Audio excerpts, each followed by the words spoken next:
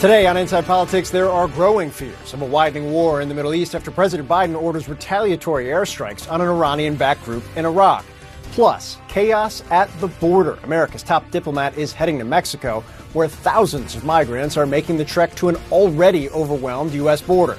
Local law enforcement are begging for help to deal with the ongoing surge and lashing out.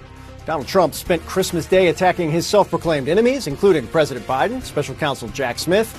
His Christmas message to them and others, quote, rot in hell. I'm Phil Mattingly in today for Dana Bash. Let's go behind the headlines and Inside Politics.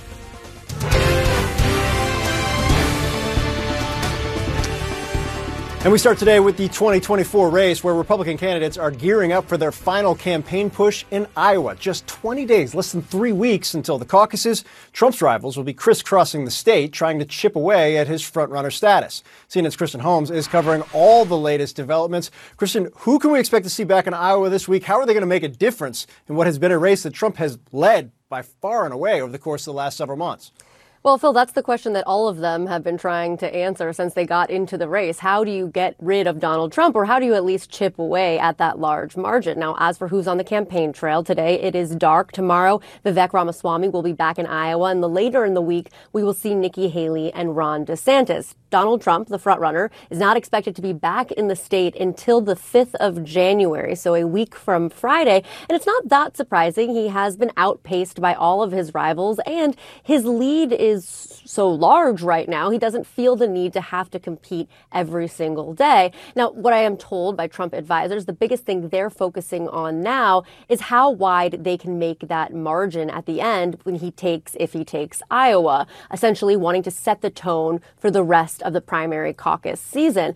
But if you looked at Donald Trump's social media over Christmas Eve, you wouldn't know that things are going so well for him in Iowa on the campaign trail. Most of what he did was spend his time ranting away. Usually what we see from world leaders is messages of peace, particularly in a time of war, but not from Donald Trump. Instead, we saw him lashing out at Jack Smith, going after Joe Biden, talking about how these cases are election interference and purely political. He even went after the Supreme Court in Colorado about that decision to take him off of the ballot because of the 14th Amendment.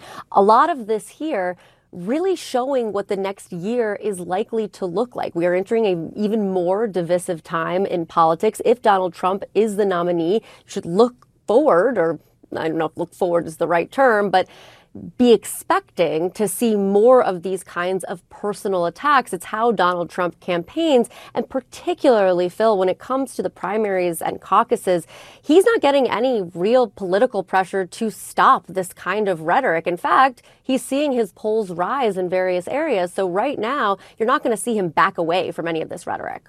Yeah, if it's not broke, don't try and fix it. Kristen Holmes, thanks so much for your reporting. We want to bring in our great political panel on this fine Tuesday afternoon. CNN's Eva McKen, the Washington Post's Isaac Arnsdorf, and CNN political commentator S.E. Cupp. S.E., I want to start with you, because when you go through the social media posts on Truth Social, it's like a Mad Libs of, things, grievances, and people that the former president doesn't like. And it's a really interesting contrast of may they rot in hell, but again, Merry Christmas, which is not how I ended most of my holiday cards. I think my question is, I think Kristen nails the key point here, which is there are no repercussions for this if you're the former president running in a primary. Does that change in a general? Right. That's the key. That's the key part, Phil. In a primary, this is boosting him, right? Keeping his base rabid, angry on his behalf, playing the victim. This is all really useful for him. And it's been helpful in his primary. When we switch to a general, however, you have to wonder if the appetite for that kind of rhetoric and division is as big or tolerant as it was in 2016. We know it had waned in 2020. I think Trump is hoping to replay the 2016 playbook, but we're hearing from a lot of congressional Republicans, especially the vulnerable ones, going home to districts that Biden won. And they're hearing from their constituents that they are over this, that they really are past this and they want to move on. So I think it's a bit of a double-edged sword, and we'll have to see if he can make that turn. It would be a hard one. Yeah, even it's so striking the number of Republicans you can talk to both on Capitol Hill but also on the campaign trail who say, look, love Trump policies, really don't want to do the chaos thing all over again. And Lindsey Graham, who is as ardent a supporter as you're going to get of the former president, saying this. Take a listen. He's not the first politician to claim to have been denied a fair election, but here's what I would say. I accept the election results of 2020. I'm worried about 2024. If President Trump puts a vision out improving security and prosperity for Americans, he will win. If he looks back, I think he will lose. Do you think that resonates inside the campaign at all, Eva? I think it does to some degree. What I'm curious to see this week as we see these candidates really get back on the campaign trail in the closing weeks before Iowa is if we see sharper attacks from Governor Haley, from Governor DeSantis. We saw a little bit of this from Governor DeSantis. He's now telling voters in Iowa and New Hampshire that Trump would really be a high-risk choice. When I was with Nikki Haley in Iowa a few weeks ago, she got a question from a voter about Trump, and she kind of sidestepped it, and she said that she didn't really want to get into a personal tit-for-tat with him.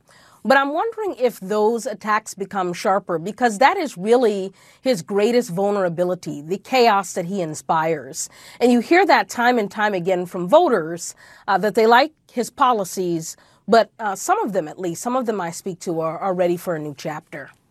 Isaac, Eva makes a really great point. It's going to be fascinating to watch this kind of like 3-week final sprint to the caucuses.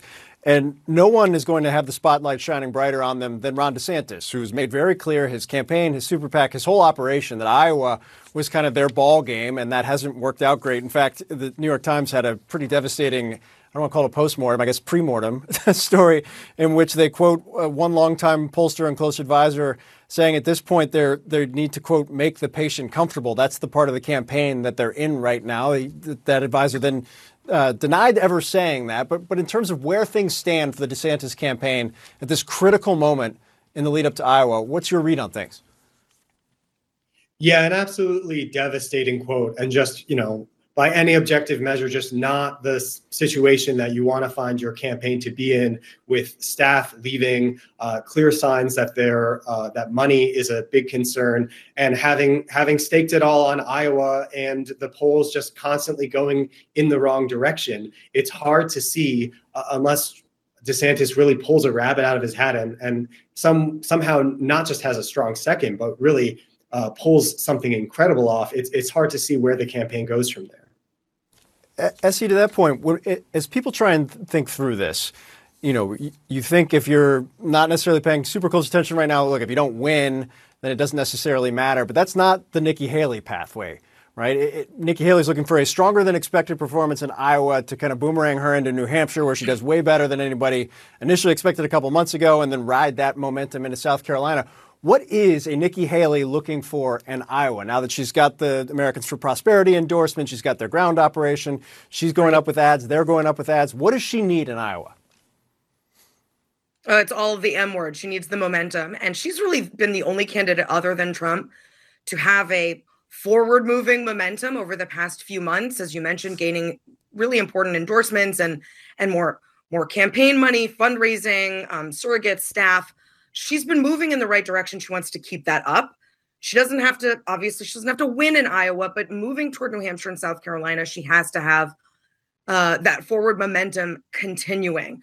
Unlike Ron DeSantis, she has not staked it all on Iowa. So I think she can survive with a good finish, but she really wants to keep moving forward. She wants those good headlines. Ron DeSantis has bad headlines right now. And no other candidate is really making headlines. So she wants to keep those good headlines going as she moves through the caucuses and first primaries. Eva, I love Essie's point about, momentum is so important. I think it's so central to kind of the Haley theory of the case here. What is the plan after New Hampshire? Say things go well in Iowa, things go perfectly in New Hampshire, then what for the Haley campaign? Well, it sounds like they're going to continue to hone in on this electability argument, that she is uniquely positioned to bring in people that otherwise would not engage with Republicans. And she's able to do that while remaining firmly conservative. That's what I hear from her on the campaign trail. I don't know how successful that argument will be. especially in some of these more ruby red states. But that certainly seems to be the plan for now. Isaac, when you kind of watch how the DeSantis campaign has operated, and I say campaign and I mean the kind of constellation of operations, they're a little bit, I think Frankenstein was the word that was used in a couple of the stories in terms of how they've all been put together. Is there a world in which you see them continuing on into New Hampshire, South Carolina, Nevada, or is it the sense of things right now that Iowa's probably going to be about it? Well, it's the old saying that campaigns don't end, they run out of money. And if you're a donor looking at the DeSantis campaign, this campaign, if you look at the campaign and the super PAC and the outside groups, it's like $200 million that have been lit on fire to see his poll numbers collapse. So why are you thinking of throwing good money after bad? That's the challenge that the DeSantis campaign has to make to go back to anyone to ask for more money to keep going. So again, unless he really pulls off something amazing that shows that money bought something, what's the point of spending more to just limp along in state after state? Now, Haley, on the other hand, you've got that momentum. You've got a different investment case. The challenge that she has after New Hampshire is Nevada. There's a caucus and a primary. The caucus is the one that counts, and she's not competing in it. And then you've got South Carolina, her home state, which in some ways is Trump's strongest state out of all the early nominating contests. And everyone knows the risk of losing your own home state. Right. Yeah, it's a fascinating couple of weeks ahead. Eva, I don't think you've gotten a break in the last 6 months. You're definitely not going to get one in the next 11. Isaac, great work at the Washington Post. Essie, I deeply, deeply appreciate whenever you kind of walk through what you're thinking. Guys, thanks so much. We really appreciate it. Thank you. And coming up, escalation in the Middle East. The U.S. launching airstrikes on an Iranian-backed militant group in Iraq that injured 3 U.S. troops. We're going to go live to the Pentagon for details. Stay with us. We all do things our own way. And since the way that each of us sleeps is unique, you need a bed that fits you just the right way. Sleep Number smart beds make your sleep experience as individual as you are, using cutting-edge technology to give you effortless, high-quality sleep every night. J.D. Power ranks Sleep Number #1 in customer satisfaction with mattresses purchased in-store. And now, during Sleep Number's President's Day sale, save 50% on the Sleep Number Limited Edition smart bed plus special financing for a limited time. For J.D. Power 2023 award information, visit jdpower.com/awards. Only at Sleep Number stores or sleepnumber.com. See store for details. I'm Dr. Sanjay Gupta, CNN's chief medical correspondent. This week on Chasing Life, I sit down with Giles Yeo. It is a problem of our brain influencing the hunger. So hunger is a brain scenario, even though the feeling of hunger comes from your stomach. It's a very new and provocative way of thinking about a condition that impacts more than 40% of Americans. But the thing is, this approach could have big consequences for the way that we treat obesity. Listen to Chasing Life, wherever you get your podcasts.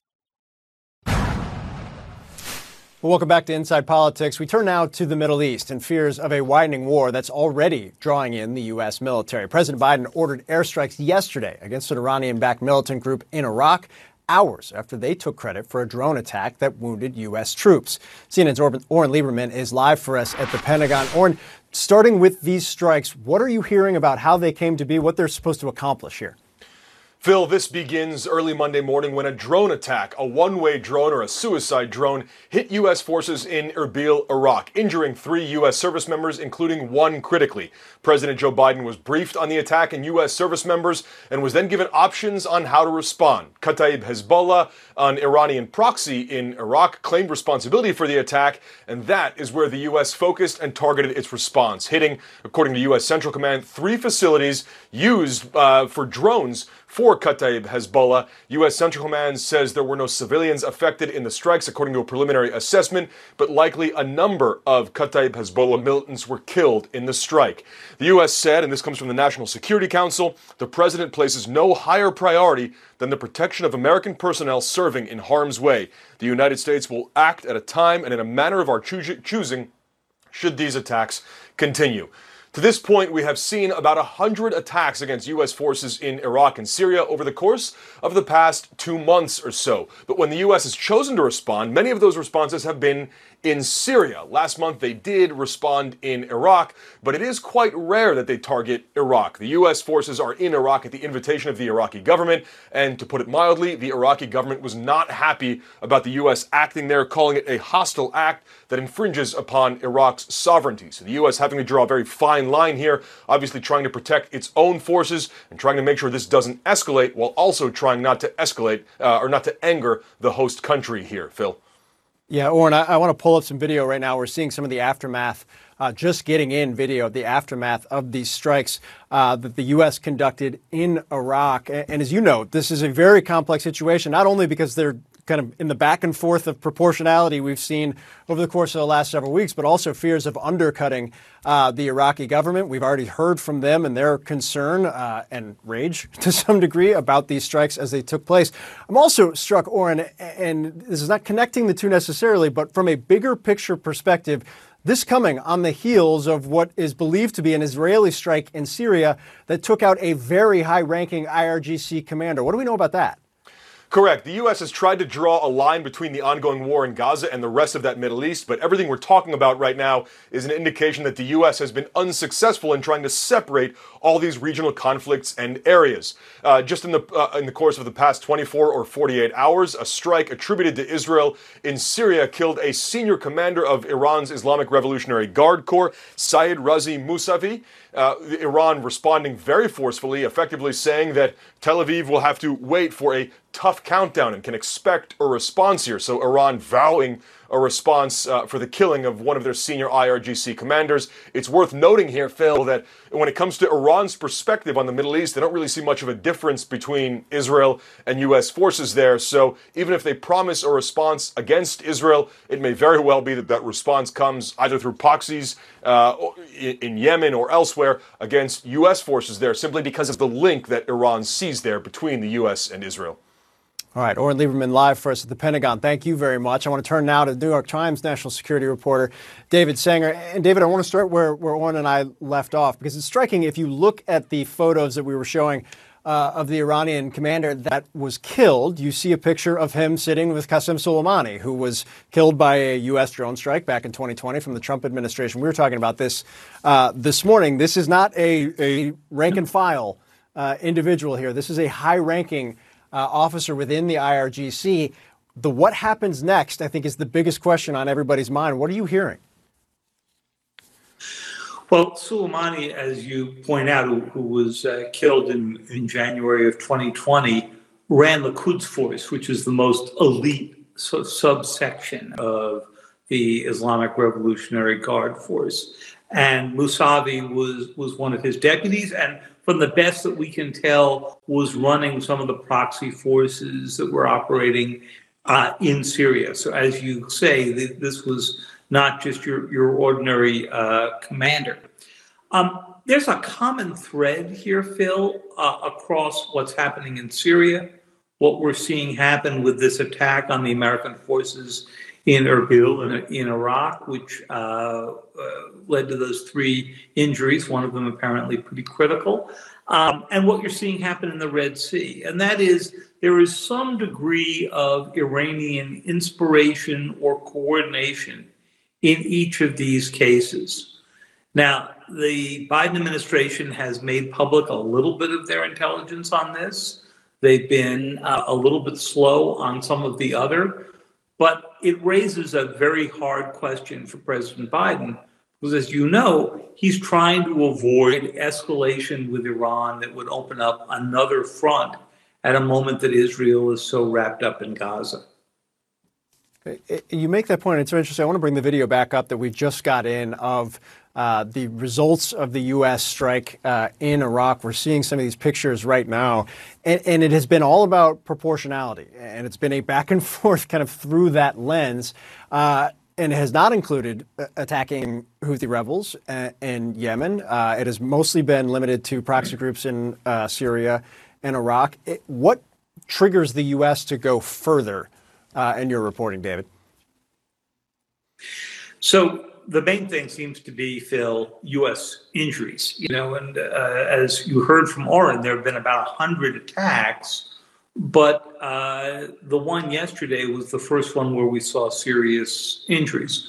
Now, some of President Biden's critics, mostly Republicans who've been making this case for a number of weeks, say he isn't acting tough enough, he isn't creating deterrence here, and so forth. But they don't have to weigh the escalation costs. And the escalation cost is a very difficult thing to understand. We just don't know how much the Iranians would push it. It's really a very hard calculus, because when this administration came in, they tried to separate out their primary problem with Iran, which was the nuclear program, with what seemed like a secondary problem with Iran, which is, of course, their support of these proxy groups, Hamas and Hezbollah included. Now, both of those are running pretty full steam ahead. There's a new report circulating inside the International Atomic Energy Agency that suggests that the Iranians, after slowing down on their nuclear enrichment, are speeding up again. Obviously, they are encouraging, if not coordinating, some of these attacks. So this is going to be a bigger and bigger problem for President Biden to handle in the new year. Yeah, the convergence of seemingly disparate or loosely connected variables all into one at this moment in time creates a very complex problem. At the same time, obviously, the U.S. working with its ally in Israel, Ron Dermer, is expected to meet with top administration officials today on that front. We'll keep you posted on that as it moves forward. David Sanger, always appreciate your time, sir. Thank you. Great to be with you, Phil. And coming up, border chaos. Nearly 10,000 migrants are illegally crossing the southern border every single day, and law enforcement officials say they just don't have the manpower to respond. What happens next? Stay with us.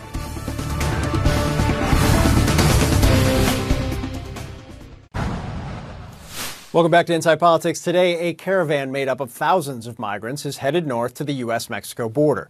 Authorities at the southern border are already struggling to deal with an unprecedented surge of migrants, and CNN is just now learning more than 11,000 people are waiting in shelters on the Mexican side of the border, hoping to get into the U.S. That's according to community leaders. The challenge is being acutely felt in Eagle Pass, a city in Texas on the U.S.-Mexico border. And joining me now is CNN's Rosa Flores. Rosa, it was your reporting. You've been in Eagle Pass. What is the latest on the southern border, and what are the conditions for people that are arriving there? Well, Phil, the situation here in Eagle Pass has definitely improved. I spoke to a senior CBP official who says that while the picture behind me looks better than it did last week, because last week there were thousands of migrants who were waiting in line to be transported to immigration processing, that the agency is not out of the woods yet. There are still smuggling organizations that are pushing migrants to cross illegally into the United States. Now, the Biden administration has been surging resources. They have been suspending operations at several ports of entry in several states to redirect those resources. But here's the bottom line of what the American people need to know whenever there's a surge on the U.S. southern border. This creates gaps in border security. Why? Because while Border Patrol agents are very busy processing migrants, like the ones that you see behind me, we saw a group just arrive earlier, and these are moms and dads turning themselves in to immigration authorities.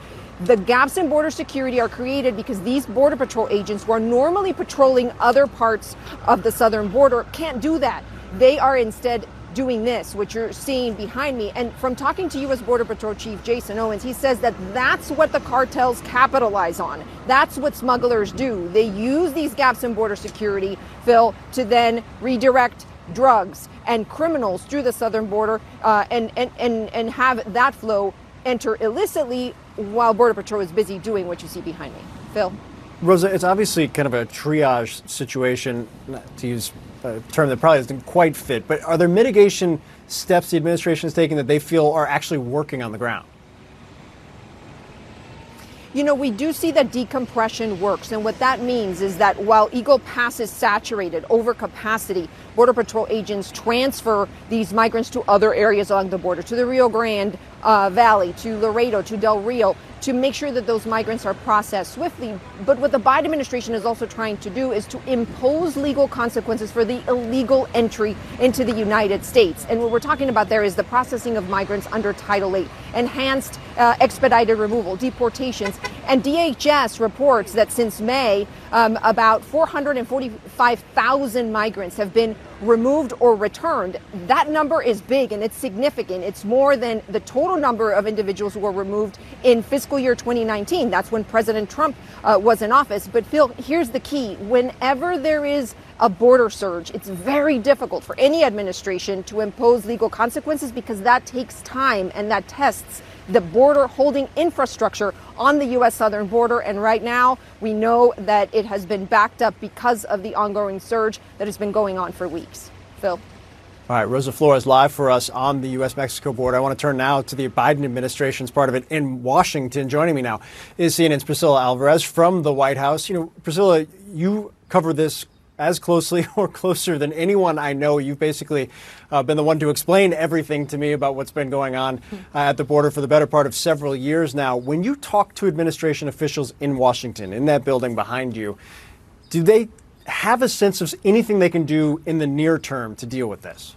Well, a lot of it, Phil, is shoring up resources. That's sort of the patchwork process that they go through. But then in addition to that, it's looking for help from the regional partners. That has been the through line over the course of the Biden administration, is looking to the partners to the south to help stem the flow of migrants, which come from multiple countries. There was a time where we were only talking about migrants coming from Guatemala, Honduras, and El Salvador. Not anymore. They come from as far as Venezuela, Colombia, and that creates a lot of difficulty for this administration. So last week, President Biden called the Mexican president to get more help and place pressure on our neighbor. But in addition to that, senior U.S. officials are going to be traveling there tomorrow to get more commitments. And of course, this is a political vulnerability for President Biden going into 2024. Republicans have repeatedly seized on this issue and slammed the administration over its handling of the U.S.-Mexico border. And polls show that Americans also have their doubts about the way that the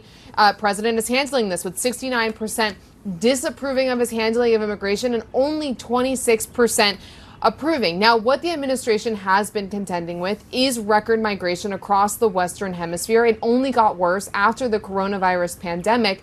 And there is a very outdated immigration system in place that is just not prepared to absorb the flow of people that are crossing the U.S. southern border. And the president has said that he's willing to compromise on border policy changes and work with Republicans.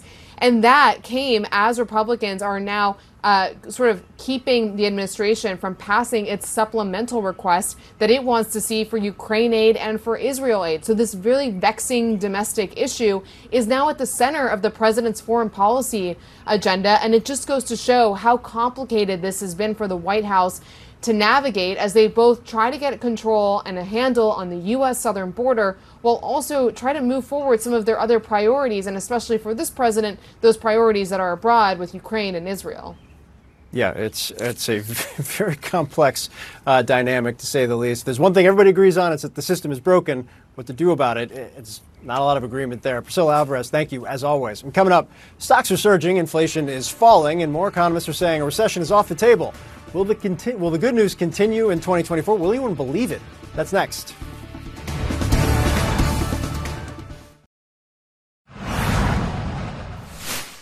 Well, if you're into economic indicators, and I most certainly am, there are plenty of reasons for Americans to feel good about the economy as we head into 2024. GDP is growing, inflation is down, the jobless rate near a 50-year low, gas prices, they're falling, the stock market strong, hitting records, and despite the many warnings, we are still very much not in a recession. And yet Americans say they don't feel good about the U.S. economy. Is that going to change in the year ahead? Joining me now to discuss this, CNN global economic analyst Rana Foroohar, and our Eva McKend is back with us. Rana, we've talked about this quite often over the course of the last couple of months. And I think the biggest question that I have at this point in time is this just something where the leading indicators, it's more of a tail effect on the people on the ground? Or are there elements here, and I'm thinking primarily housing costs or kind of the stickiness of just lodging in general, where people live on rent as well, that's really driving the disconnect? So look, I think it's both things. I mean, anybody who has been filling their car, going to the grocery store, paying a mortgage in the last couple of years has felt some pain, right? There has been rising inflation, and it's something that we haven't really seen in decades. So there are generations of Americans that just haven't been in a situation like this, and it's been alarming and concerning for a lot of people. Now, that said, inflation has been coming down. So why hasn't consumer sentiment, voter sentiment, caught up with that good economic news, that tends to be a trailing indicator. So it takes a while. It takes a quarter, 2 quarters, maybe even a year of good news, particularly after all we've been through, a pandemic, a couple of hot wars, trade tensions, for people to really feel like, okay, things are secure. I can relax. We're back to normal. And I do think that we're probably going to start getting there in 2024. It's been interesting, Rana, when you look at, if you look at the consumer surveys, you look at the Michigan, we're seeing, I'm shorthanding here because it's December 26th and the brain is not quite working as fast as it normally does. But there's been it's only the day after Christmas. You're good. I know, right? There's been a bump. There's been a tangible shift. And my question, I guess, is this a 1 month, 2 month thing? Or is this the start of a vibe shift, to use the terminology from Econ Twitter, where people who have bad expectations about the year ahead are now sitting there going, all right, maybe I'm starting to feel this a little bit? Yeah, folks in the stock markets talk about capitulation, right? Like you wait, you think, should I get in now? Should I get in now? And eventually stocks rise and then you capitulate. I think we are going to see some capitulation in the year ahead. I think that as long as you see a pretty robust job market, particularly if we see 3 rate cuts in the new year, which is what the Fed's been talking about, that's going to lower borrowing costs. That's going to make people feel better about home mortgage rates. I think that you are going to see a better sentiment. Now, that said, I don't want to deny that there's a lot going on in the world right now. We're, as I say, in the middle of 2 hot wars. You could see more trouble in the Middle East, a heightening of the situation in Gaza that could, raise oil prices, let's say. You could see more supply chain disruptions. And also, even though stocks are really high, and that's great, stocks are high. By some measures, they're overvalued. So it's possible that you could also see a correction in the new year. And that would not be something unexpected or unwarranted.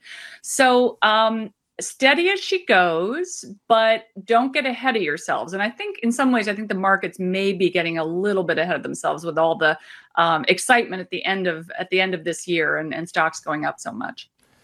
Eva, over to you. When you're on the campaign trail, when you talk to voters, what are they key on with the economy? I assume they're not rolling through, what CPI or what PCE was over the course of the last month. Maybe not rolling out the new GDP numbers. What are they keyed on that kind of determines how they feel about things? So you hear your standard concerns, the price of stuff at the grocery store, interest rates right now, if they're interested in buying a house.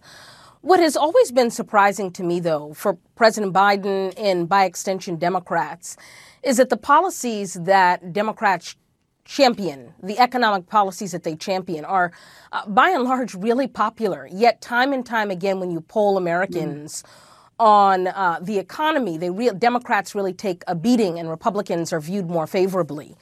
But the child tax credit, for instance, that's an economic policy. That's popular. Raising the federal minimum wage, that's popular. Not all Democrats champion this, but certainly many progressives do. A universal basic income.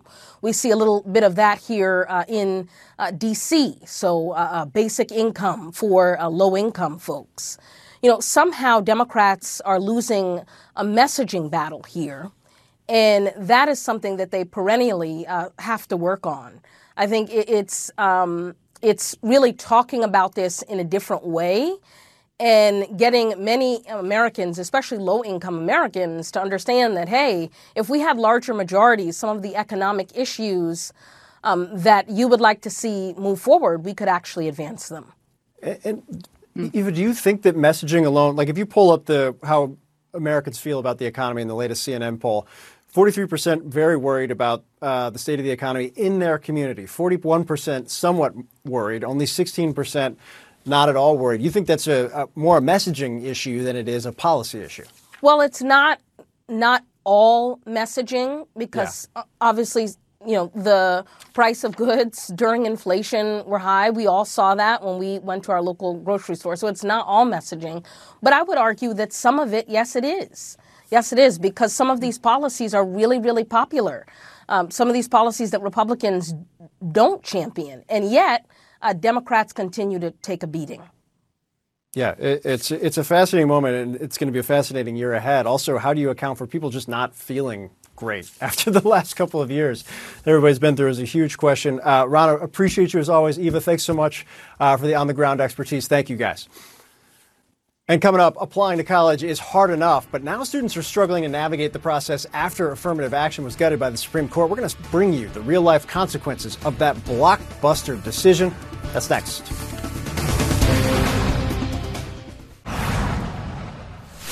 Well, it can be easy to forget when we talk about the politics that the decisions, the policies made in Washington can have huge ramifications outside of D.C. For instance, the Supreme Court's ruling this year that struck down affirmative action in college admissions. High school students wading into the college admissions process just months later are grappling with how and how much to talk about race on their applications. CNN's Gabe Cohen is looking into this. He joins me now. Gabe, what have you been finding? Well, look, Phil, what I found is students are really nervously navigating this changing college process, which we know was already fairly mysterious and ambiguous. And these students are just trying to figure out what is the right way to talk about race on their applications, which, to be clear, is still allowed as they paint a picture of their life experience. But as a result of all of this uncertainty, the students I spoke with are taking starkly different approaches. Hi, Brown. My name is Lanija, and I am a Black girl in STEM. That's Lanija Russell's application video for Brown University. She's among the millions of students applying to college 6 months after the Supreme Court struck down affirmative action in college admissions, navigating how and even whether to include race in their pitch for admission. What was your reaction to the decision? At first, I was a little scared. I thought it was a bit unfair. It made me doubt myself a little bit, like, are my numbers good enough? You actually took some schools off your list. I felt like getting into those schools were almost impossible. But when she sat down to write her college essays, she decided it was more important than ever to discuss race as part of her life experience. I believe it made me emphasize that I was Black a bit more than I probably would have. I started expressing myself more through my photos, my hairstyles. Her main essay is about growing up in a rough part of Baltimore. The thing that's important to me is my identity, who I am as a person, and race is a big part of that. You think schools are still looking for that diversity? Yes. Do not ignore such a crucial part of your identity. College advisors like Tracy Ramos are encouraging Black students not to shy away from race in their applications, especially in their essays. It paints a holistic picture of who you are. Do you think without boxes to check, it's even more important to write about these issues? I do. A lot of the elite colleges are looking for ways to identify these students. The key piece of advice is make it easy for the colleges to know all of who you are. Many schools have added questions to their applications so students can discuss their life experience and how they'd add to campus diversity. As a student athlete, vice president of the Black Student Union, and vice president of the National Society of Black Engineers. Sean Manley's essays captured his unique experience as a Black student in rural Maryland. I was scared at first that they wouldn't be able to see my race and see all the challenges that come with it. I'm very proud of who I am, and it's a very important part of why I'm here. Do you think it will put you in a better spot? I don't know if writing it in my essay is good or bad yet because we're kind of like the experiment class. The Supreme Court decision has added a new level of stress to an already stressful college application process for students like Sean and Lanija. Experts expect historically Black colleges will see higher enrollment and more applications, and some students are taking a very different approach. You took race out of most of your essays. Yes. Harmony Moore rewrote her essays about being a Black student at a mostly white Houston school. Why did you feel that was necessary? I didn't want to have the wrong admissions officer read it, and then they all of a sudden don't want to let me into their school because they feel like I'm trying to push my race on them. I think I stand out on my own, with my extracurriculars and with my honors that I've received. I don't want to just have the exact same story as hundreds of other Black students. And Phil, another student told me she's looking at each college individually and only writing about her racial identity for the schools that she believes are more progressive. Again, it just speaks to the calculations, Phil, that these students are making as they're trying to figure out how to put their best foot forward. Gabe, I have to ask, we heard one of the students you spoke to refer to himself as part of the experiment class. Do experts have any sense of how this may impact acceptance rates? Well, look, that's the big question, and there have been concerns for months now that the Supreme Court decision is going to hurt diversity on campuses, in part because of the admissions rates that we've already seen in states that did away with affirmative action years ago. We're still waiting to see how the changes that were made this fall will play out into the admissions numbers for next year, but we know colleges are adjusting, and they say they're paying attention to it. All right, Gabe Cohen with the reporting. Thanks so much, and thank you for joining Inside Politics. CNN News Central starts right after the break.